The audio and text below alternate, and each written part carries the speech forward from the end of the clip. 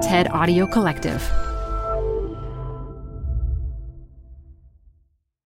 Hey everybody, it's Manoush here. Before we get started, I want to thank our sponsor Cognizant for supporting this season of Zigzag. We're so grateful.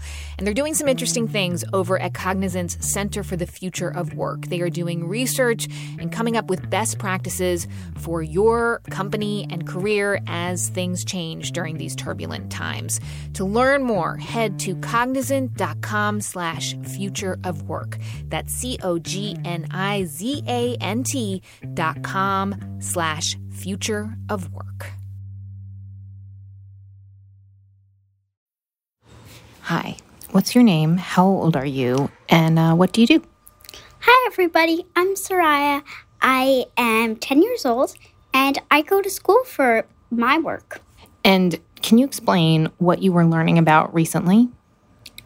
I was learning about the concept of of entrepreneurship.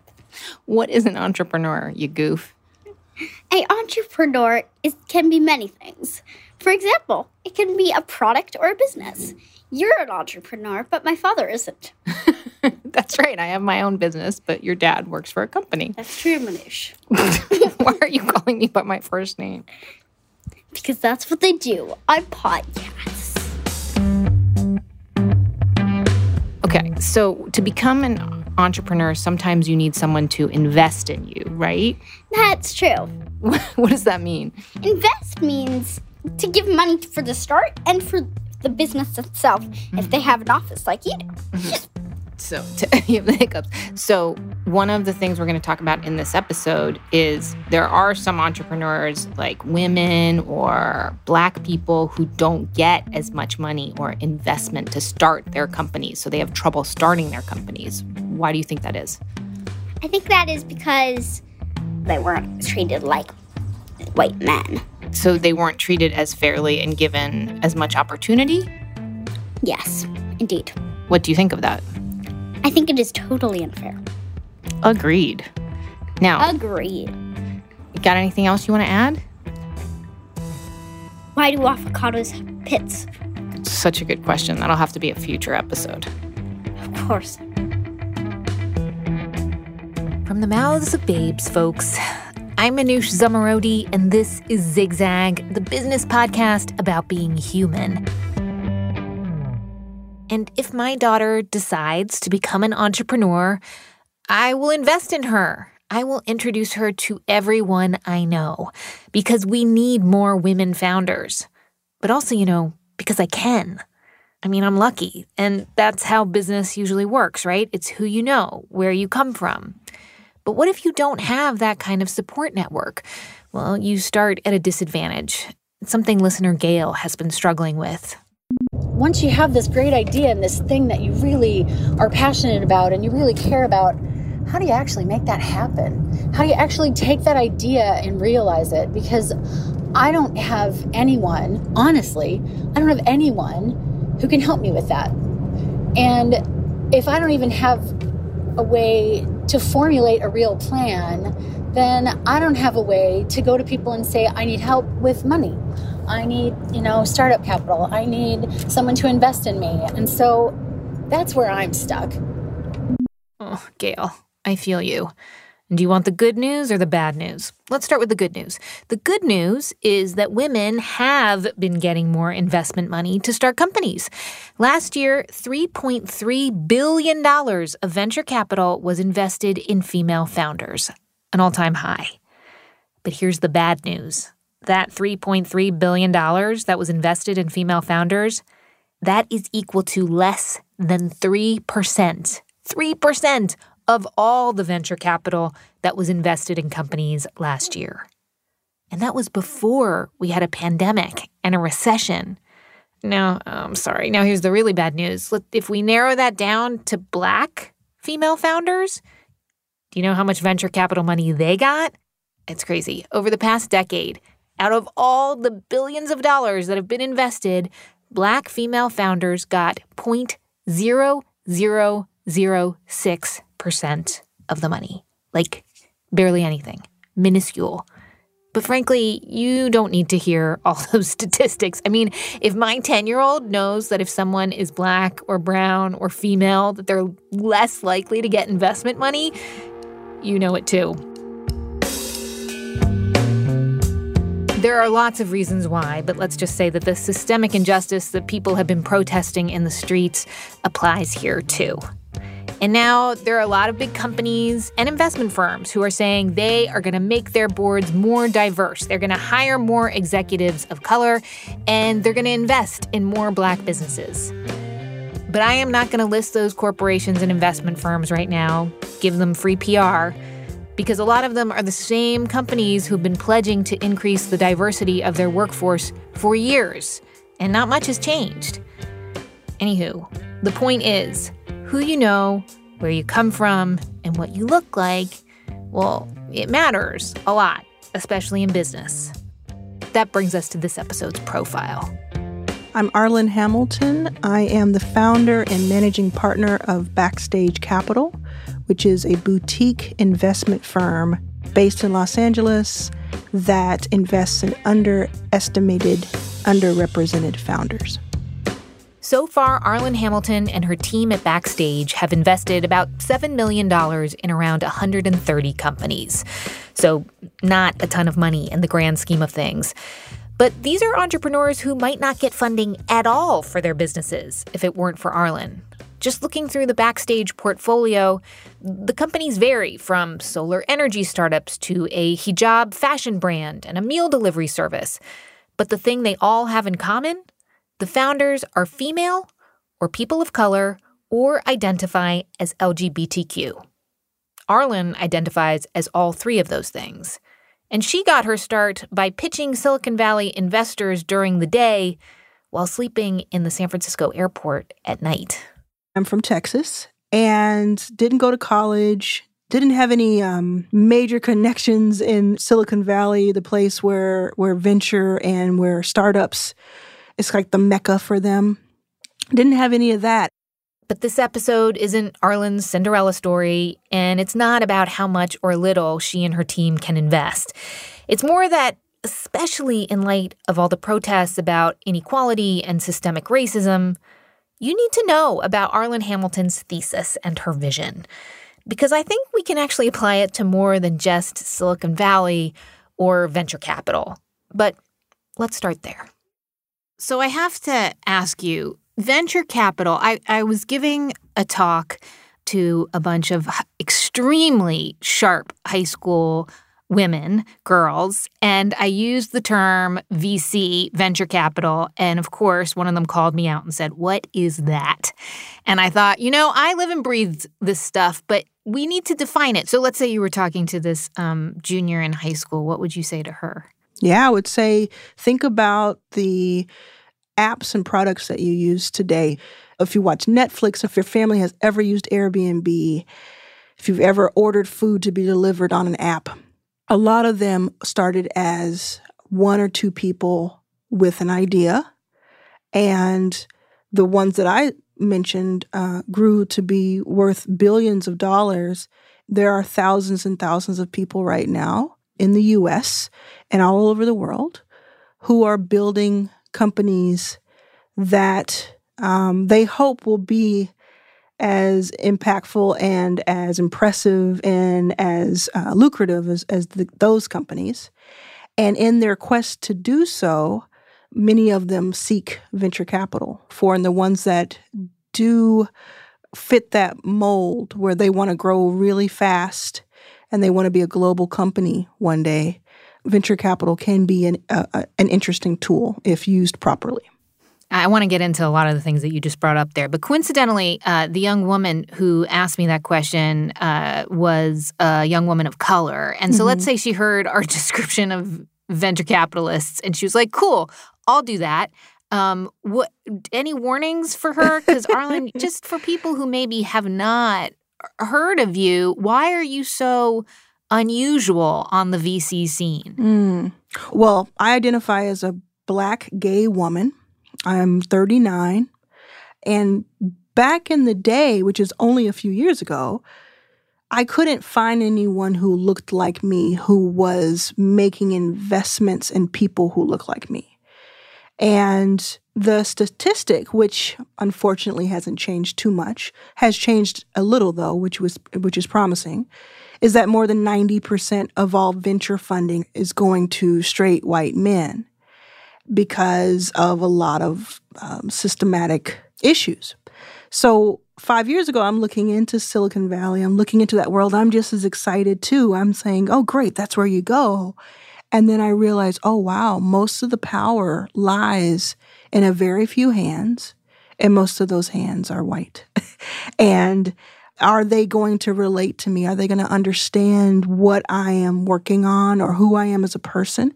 Because a lot of these transactions, at the least at the beginning, start out very relationship driven and very much about a person getting along with another person. Now, of course, we can get along with anyone, no matter what our background is. But if you have the majority, overwhelming majority of the people who write the checks are straight white men who also come from a very specific type of schooling or background or even way of thinking a lot of times, not all, but most, is that going to be fair? Are they going to look at opportunities in a fair manner? And so when I looked in and I asked myself that question, I thought, well, seems to me the solution here would be for more people who look like me to be able to write checks, which means more companies will have a chance of surviving and thriving. And maybe that will trickle down and that will be a catalyst for something really, really wonderful. And that's really where it started. There wasn't really anyone saying, like jumping up and down and screaming, this is terrible at the time. And I thought, well, I have a loud voice. Deceptively so, though. I find you have a very soothing voice as well. So here's what I don't understand, though. Like, listening to you, I'm like, why VC, though? Like, why not say that you're going to change how philanthropy works, or you're going to change who gets bank loans, or you're going to change how tech accelerators work? Like, why venture capital? Why did you think that was the best way to get more women, minority, and LGBTQ people building businesses? I could see the writing on the wall. Like, I could see venture had been the catalyst for the companies that I mentioned earlier, had been from major companies that we were starting to really use on a day-to-day basis. And I could see, hey, the next 20 years are just going to be this explosive time for startups. And if we keep going the way we're going right now, a large group of people is going to be left out for no good reason. Maybe just because no one spoke up in this way. So my idea wasn't to go and spend years and decades dismantling very strong institutions that have been around for hundreds of years. Banking, I don't think I would have had the same effect in a lane that had such deep roots. But venture to me seemed like it was still in its infancy.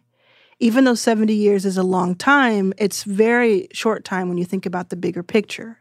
And I thought, okay, well, I cannot do this on my own. I don't have the capital to do this. There's just no way. I wish I were an angel investor or had some sort of family wealth, but I don't. So that wasn't going to be the case. I also thought, hey, philanthropy is great, and a lot of people who I respect are philanthropic, but a lot of people are already working on that. And it seemed to me that a lot of the reasoning behind not backing underrepresented founders at the time was that these funders thought that we were a charity case. I needed it to be something that completely turned that thought on its head. And it couldn't be sort of tapping at the door alongside several other people and saying, can we please have a little bit of the crumbs that you deem necessary for us? You've made fortunes. You have the ability to invest fortunes. Can we please have a little bit of whatever you carve out for your charity for the year? To me, that was not enough. We as women, as people of color, as LGBTQ founders, and as others, we deserve just as much as anyone else. There's no line there for me. So you've been doing this, what, now 5 years, right? More than that? 7 years? I've been studying venture, startups, all of that since about 2012. And I got my first investor in the fall of 2015. And so how much money have you raised now? I've raised directly a little over $10 million and invested in more than 130 companies through that. And then have helped raise tens of millions of dollars for our portfolio and beyond. So the sad state of affairs here in the United States, $10 million is actually, drop in the bucket. Not that much. It's a drop in the bucket. Yeah.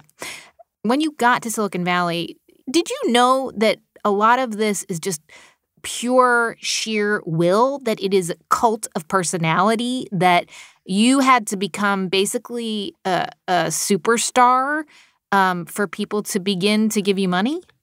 No, that wasn't what I call the fund backstage capital. I had every intention of being behind the scenes.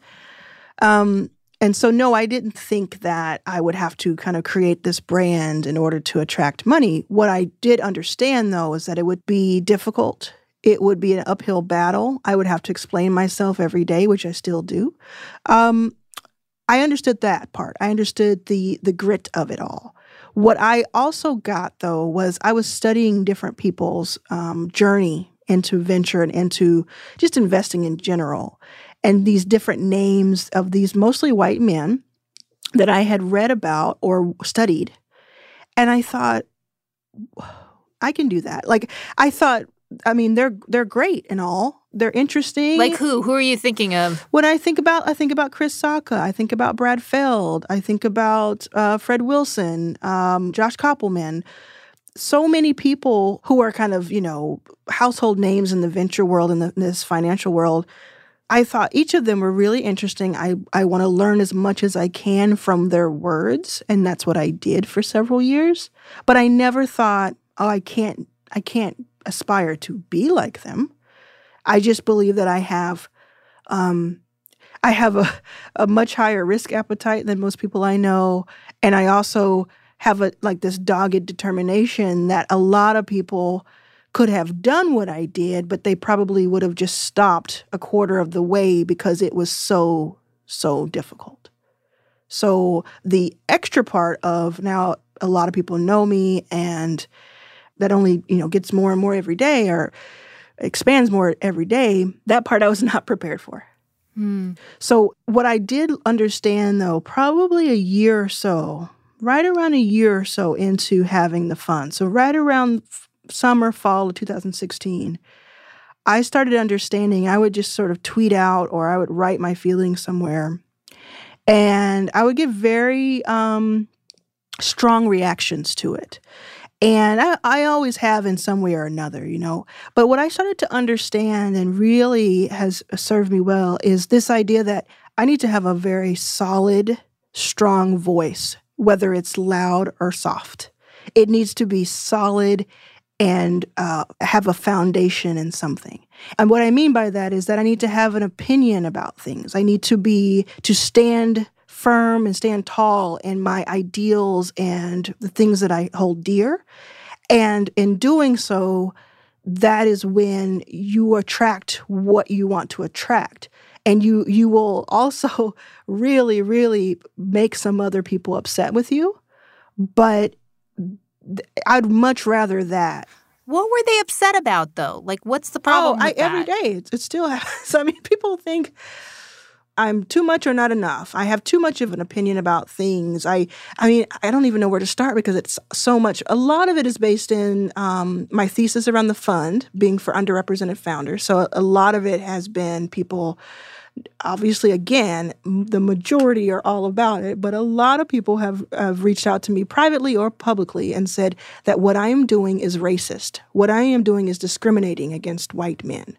This and that. That has happened so much. I've been on planes where I've gotten into strong conversations with white men who have, like, more than once in the last 4 years, who have said to me that they are the most oppressed group of people in the country, and that what I am doing is part of the problem. And, as ridiculous as You're part of the problem. Mm-hmm. Yeah, as ridiculous as it may sound, which it does, sounds absolutely bonkers. They believe this, and this, we understand that there are millions of people who feel that way because of who our president is. So I get that. I mean, I don't understand it, but I do receive that. What do you do when they say that? Like, do you start laughing? I laugh and point. Okay. I try to laugh and point first. I was wondering if you, stroke their hair or something. I'm like, who hurt you? No, to be honest, it depends. It depends on how it's delivered and where it is and all of that. And but most times I will listen and I will have the conversation, and I just want to understand. This one time, this guy, he was a white man, and we were in New York, and we were in a coffee shop, and I was going to him for trying to get investment. And this happens, has happened thousands of times, where I'm trying to get an investment in a meeting. And he said, I get investing in people of color because I can see clearly that there is a disconnect there with the amount of money they get. And I get LGBTQ because I can see clearly. But what about women? Why do you have women as an underrepresented group that's being invested in? He said, in this country, women are treated fairly.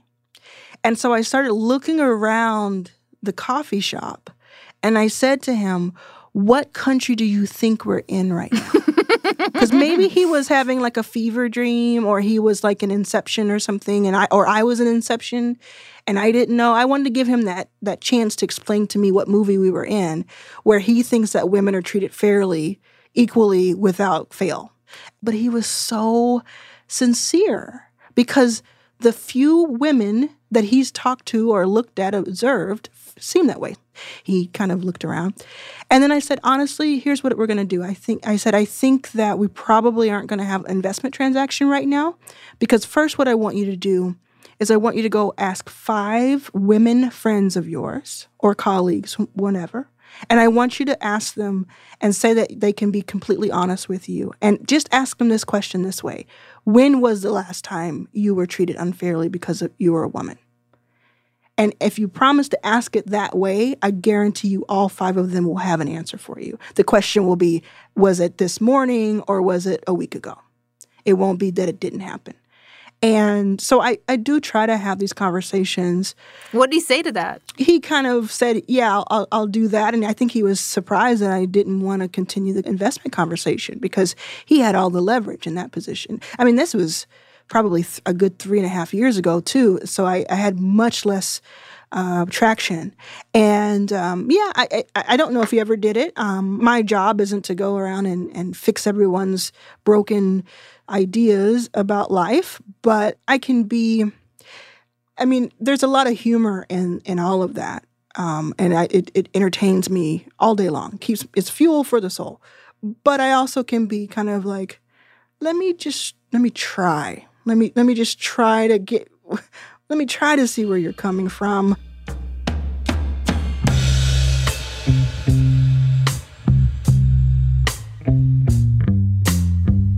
My job isn't to go around and fix everyone's broken ideas about life. I gotta remember that one.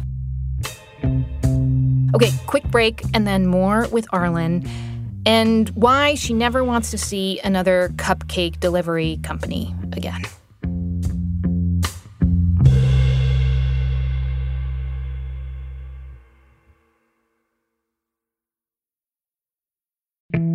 Hey everybody, it's Manoush here. Many thanks to Cognizant for sponsoring this season of Zigzag.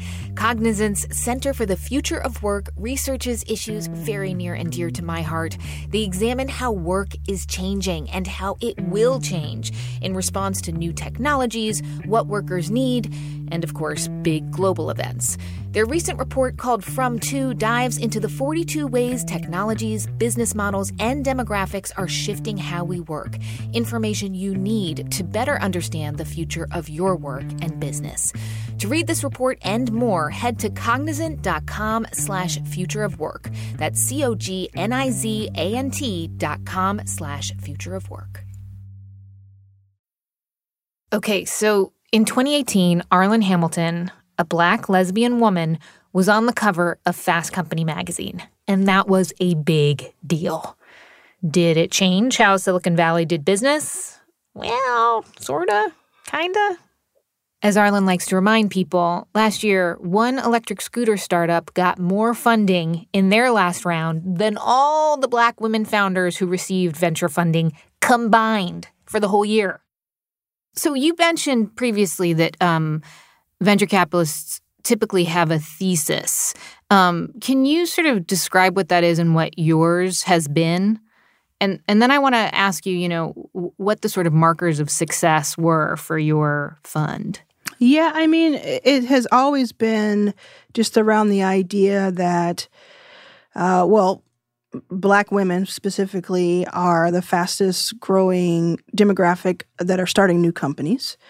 It's essentially about the fact that if we have done so much with so little so far, imagine what we can do when we're on a level playing field. And it's also around, if you go a little bit deeper, it's around just a few years ago, we have been saying this consistently. We've never changed this tune, but we were saying a lot of the founders who we call underrepresented, and we call them underestimated, a lot of those founders are very used to working under a pressure that people who are flush with capital aren't used to.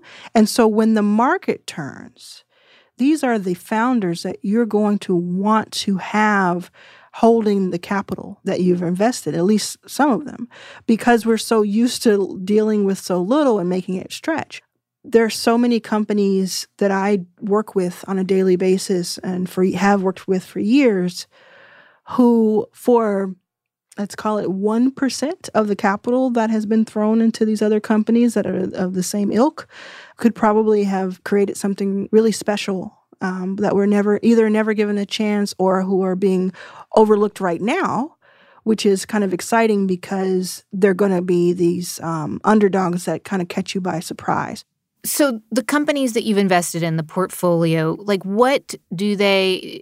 how do you pick them? Because the deal with venture capital typically is that they want a return within 3 to 5, maybe at most 10 years, and that the idea is to scale fast, go big or go home, basically. Are you playing that by those same rules?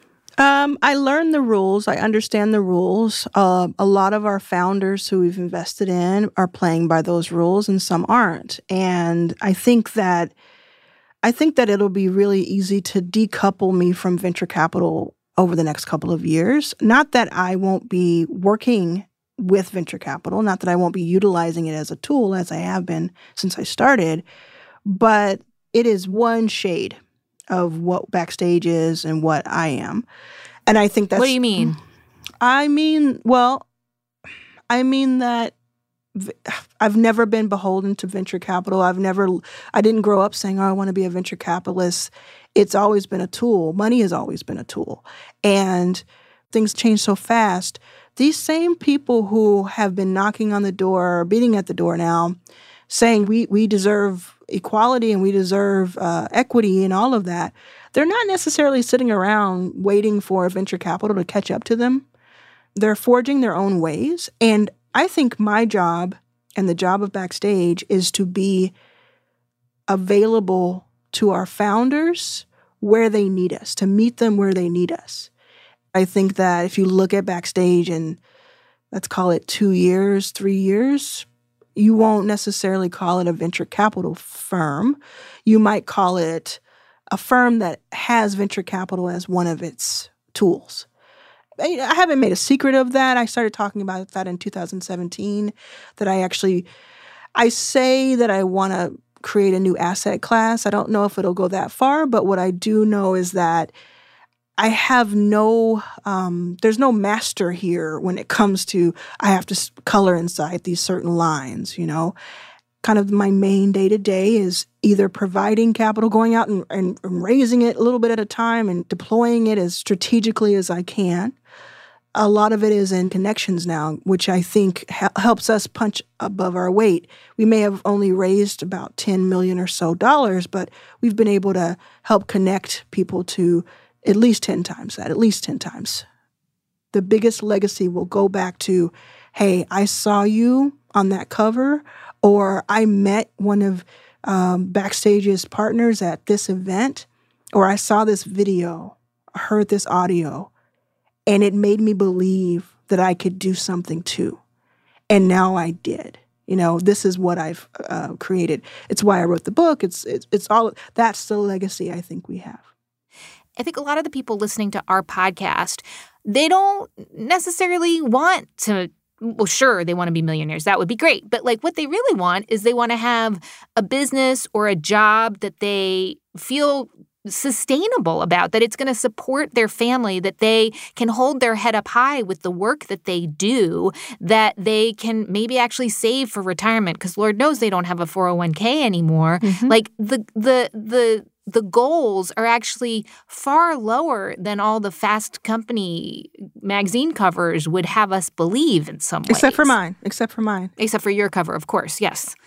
You're right. There are a few percentage points who really want to go for the gusto. They want to go for the moonshot is exactly how we started this conversation. They want to go for that.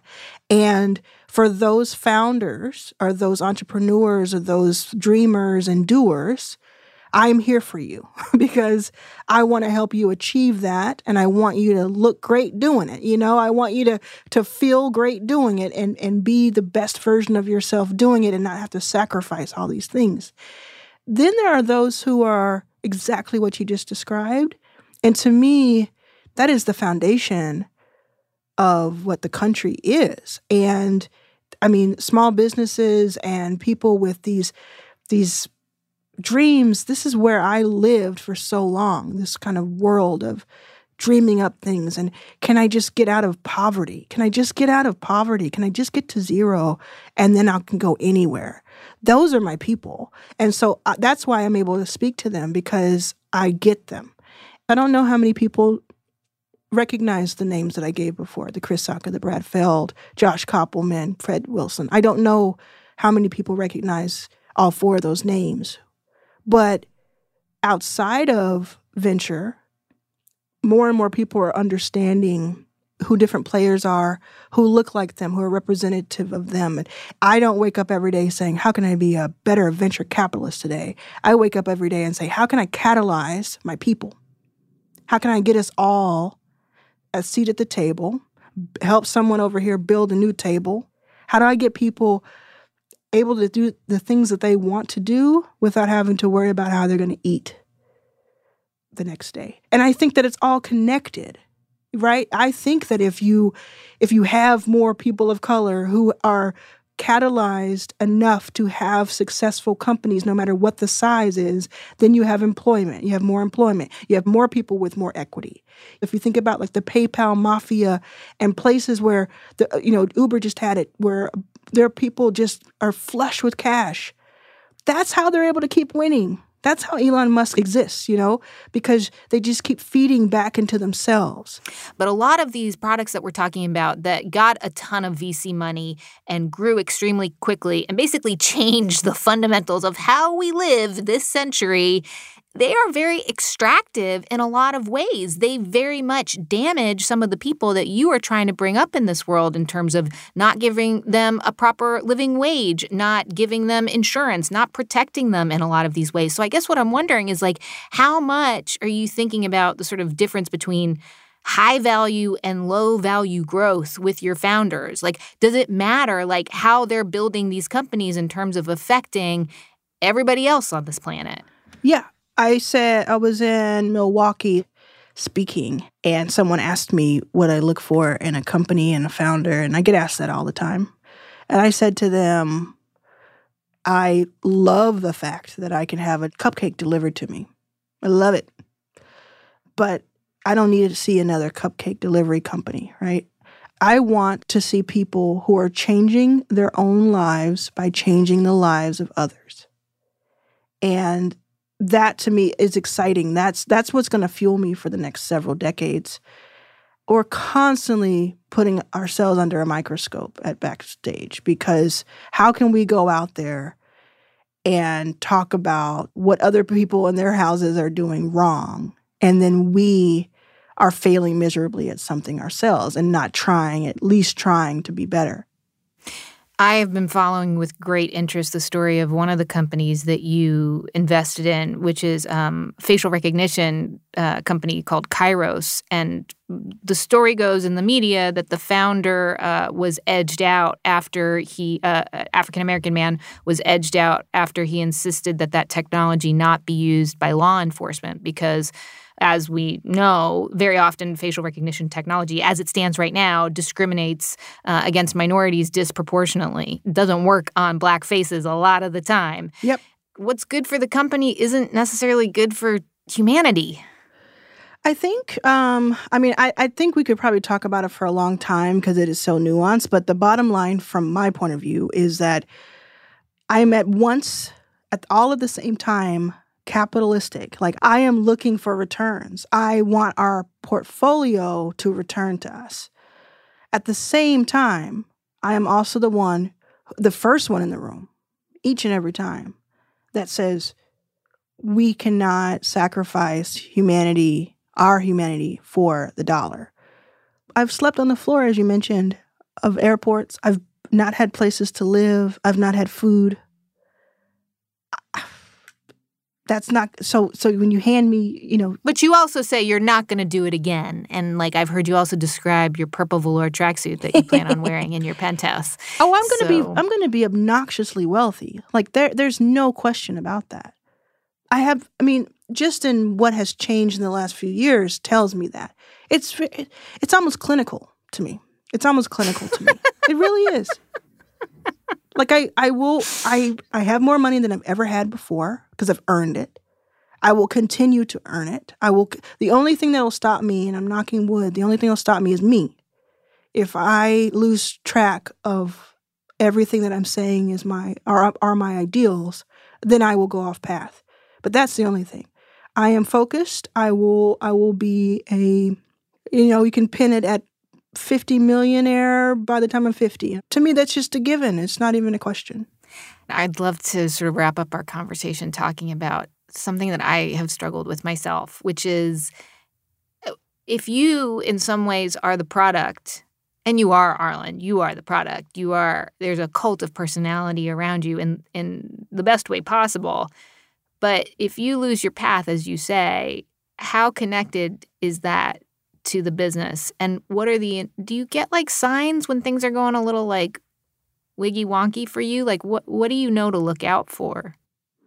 I look internally all the time. And I do so, and I do it very publicly. I judge myself and I make sure that I am living by the credo that I espouse, It's something that I think about all the time, and I think a great leader should do that all the time. I still have issues with figuring out how to lead a team because I'm so used to working by myself and trusting people to just be great at their jobs. And I think, we're still working on that. I talk about that very openly. When it comes to other things, I'm almost 40 and I'm not easily swayed. So, and I went sober about 2.5 years ago. All of that, I think I'm really boring too. I stay close to home, and I'm just really a boring person. So if it's anything that's going to kind of rock the boat, it's probably going to be my opinion of something that affects, politics or something like that. And I've said to all of our founders, every one of them, I've said, if there's ever anything that I say that offends you, or that you feel is dangerous to your company, let's talk about it. But this is who I am, and I'm gonna back you as who you are, and I hope you'll do the same. Anything beyond that, I think we all have a right to be ourselves, and I feel proud of who I am. I feel proud of the decisions I make, and I try to be as honest about everything as possible.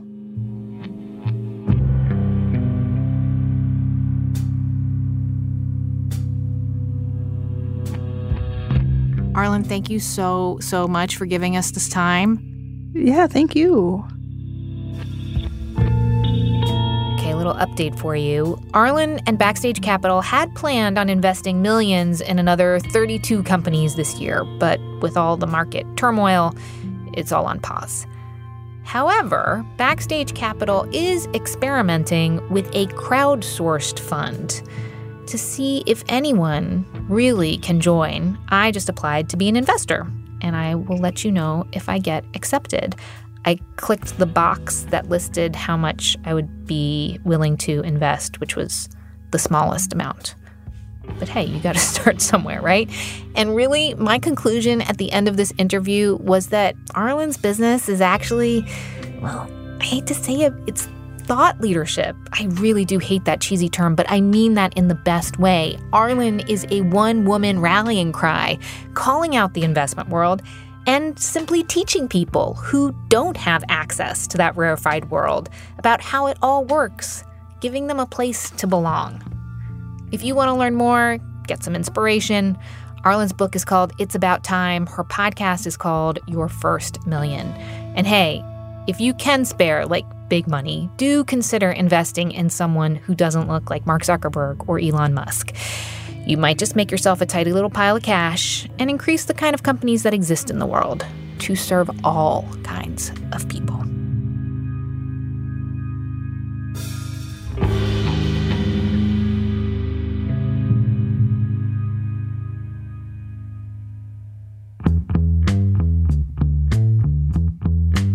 Okay, so here's a riddle for you. What do you get when an Ivy League atheist chaplain has a come-to-Jesus moment about the tech world? It's not a riddle, actually. It's the next Zigzag episode. These are the industries that are basically shaping what it means to be a human being. Chaplain Greg Epstein, I love him. How tech as a religion at big universities like Harvard and MIT needs to change, and how the chaplain had his own epiphany. Get this episode delivered directly to your ears by subscribing to Zigzag in whatever podcasting app you're listening to right now. Or you can have the episode delivered to your inbox with my newsletter, which also includes a note from me, the episode's gorgeous artwork, and links to articles that will flesh out the episode, give it more context. It's free and easy to sign up for the newsletter at zigzagpod.com. And I've got a quick question for you. What's going on with your life, with your work? I have heard about people who are deciding to leave their cities to take over a family business in another state, or other folks have had to furlough their entire team and rethink the very basics of their business. Please share your story, what you're trying to do, how it's going. Record a voice memo on your phone. Email it to me at zigzag@stableg.com. This episode was made possible by the folks in my quarantine pod, including my daughter, Soraya. My brother, Armin Zamarodi, has been doing some audio work as well. Many thanks to them. It's a family affair these days. The rest of the team is remote and includes David Herman, Maria Wartall, Dan DeZula, and Matt Boynton. My gratitude to them and Jen Poyant, too, always. Special thanks also to my partners at TED, including Anna Phelan, Colin Helms, Michelle Quint, Will Hennessy, and Micah Eames. Zigzag is a member of the TED family of podcasts and comes from Stable Genius Productions.